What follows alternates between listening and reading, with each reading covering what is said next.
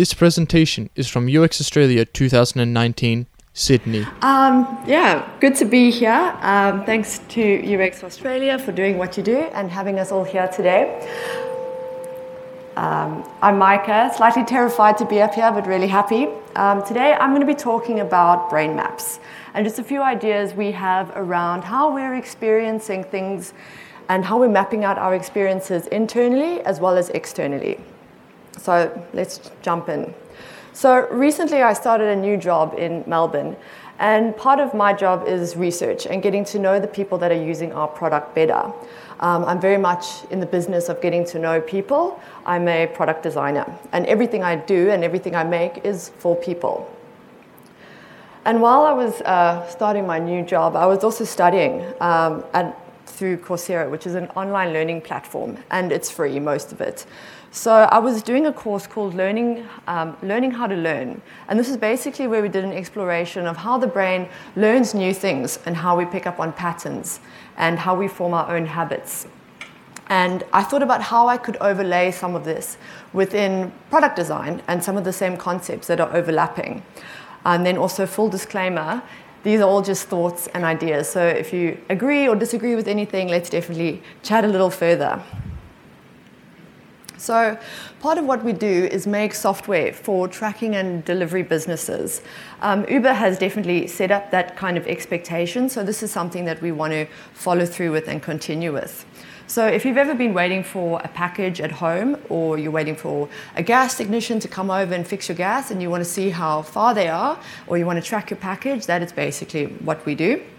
And we're in the process of updating one of our navigational apps, which is a mapping and scheduling tool. So far we have about 7 personas that are using this, or user groups of people. And one of those groups is technicians, or tradies, as we'd like to call them.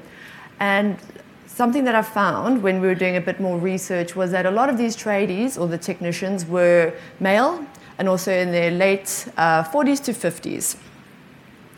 So we set out with our interviews and we did our research and we got talking to our clients here in Australia as well as in the UK.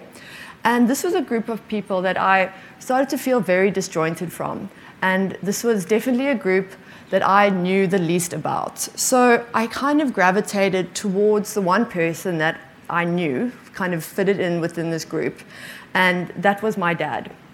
Now, he's not a tradie, but he fits within this kind of description. So the more I spoke to him about the products and the apps and the websites that he was using, the more I realized how different we were. So I also noticed how he uses his phone. So this is my dad using his phone. And you can see he would use his left index finger, whereas I use my right thumb to scroll. And it was things like our body language and our posture was so completely different. And I started picking up on these things. And I was wondering why we learn how to use things that are so unique to us. So there's definitely, there's no right or wrong here. It was just very different.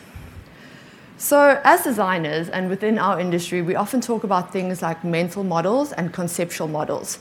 And basically, these are just patterns that we've formed by ourselves. It's how we think something works. A mental model often refers to a user's underlying expectation, or it's an assumption of how something works. So things like swiping left or right are things that we've very much learned to do, and now they're just part of our lives. Other mental models that I know, or patterns that I'm used to, I can easily search for something now. I know how to add an event to a calendar. I know how to switch on anyone's TV, except for the one at work. I haven't figured that one out yet. So it's not just about the design of something, it's also very much about the behavior that goes with it. So how has our behavior developed over time? Part of it comes down to how we assimilate information and how we pick up on these different cues. So we have many different ways in which our brain thinks, essentially, and how we develop these patterns or our maps over time. So 3 of the ways, there's a couple, but 3 of them here include the focus mode, the diffuse mode, and then we put those 2 modes together and we form a piece of information, or a chunk, which is essentially just a package of information. So let's unwrap this package. The focus mode. This is when we're concentrating on something. This is how we learn new things. So this state is responsible for our attention, our short-term memory, our decision-making, as well as just executing our daily tasks. So you can think of it as writing a challenging email or studying for an exam. That's when you're in the focus mode. So the diffuse mode is when we allow our minds to wander freely and start making connections as we're going along. So this is where our thinking starts becoming creative and conceptual. And this happens when you allow yourself to just not particularly be focused on any one thing. So this is why sports and exercise is particularly good for you, because it naturally places your body in a mode of diffuse thinking. So this also doesn't happen in one particular area of the brain, it happens all over. So a rather silly example that happened to me the other day was recently when I was shopping. Now, I'm a die-hard Bachelor fan, and I realized that at some point while I was through the shopping aisles, that Mary, who is a contestant on the current Bachelor, is a cook. She's not from a place called Cook. And somehow my mind had seen this and thought that Cook was a place. And it was only while I was kind of just going about my daily business that I realized that my brain had just made this assumption that Cook was a place and not her occupation, even though I knew the formatting of the show was always the name and what the person did. So that's just a silly example of that. So what is a chunk then? A chunk is where the brain takes what we've learned in the focus mode and starts intertwining these pieces together from the diffuse mode. And this is where these chunks get stored in our memory, and we start archiving them. And this is where we start making our own mental models, our patterns, and our habits start forming. And this is why you can do things like drive a car and use a GPS system at the same time. It's not recommended, but you could do it. So why is any of this important? Users will plan and predict their actions within a system based off their own experiences.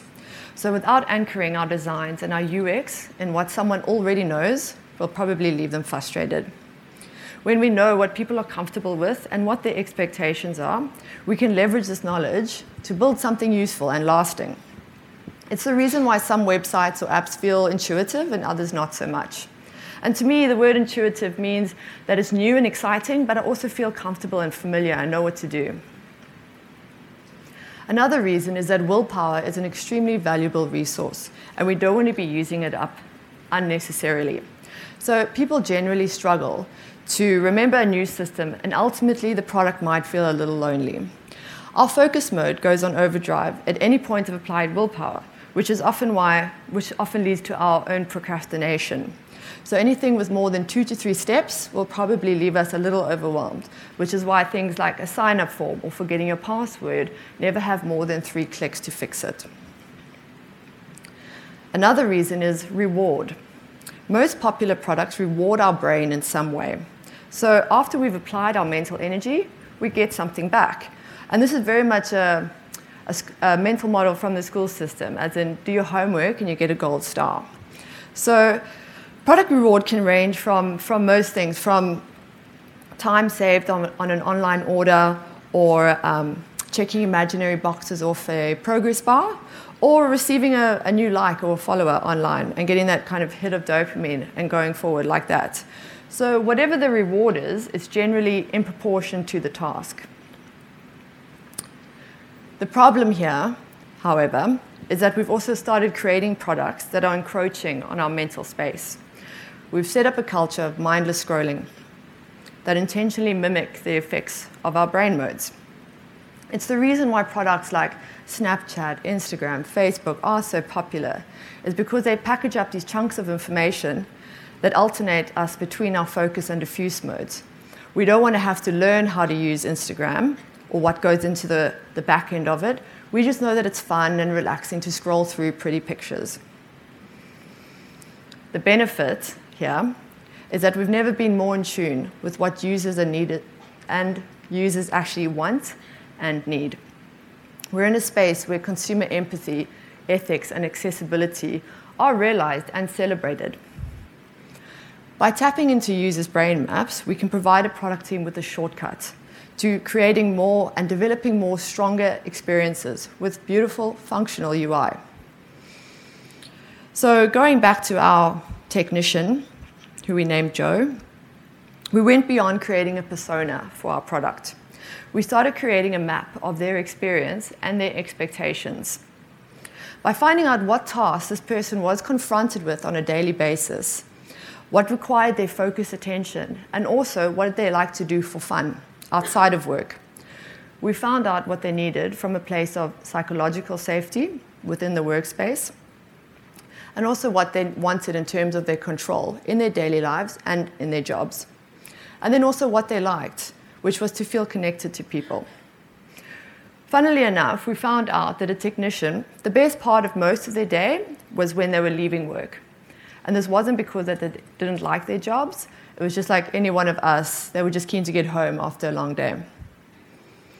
So how could we facilitate that feeling in our products? How can we help this person do their job, feel safe and accomplished at the end of the day? How can we help them feel more connected to the people around them? How can we get them excited, yes, maybe to leave work, but then also to return the next day, ready to go?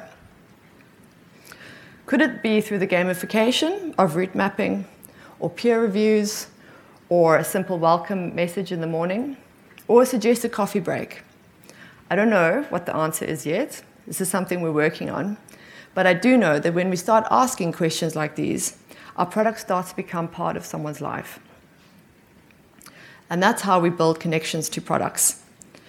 It's how we can increase our conversion rates and, as a byproduct, increase our retention and keep our people.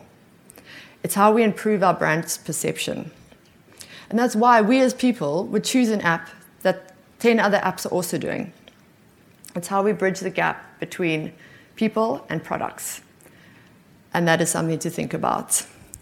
Thank you.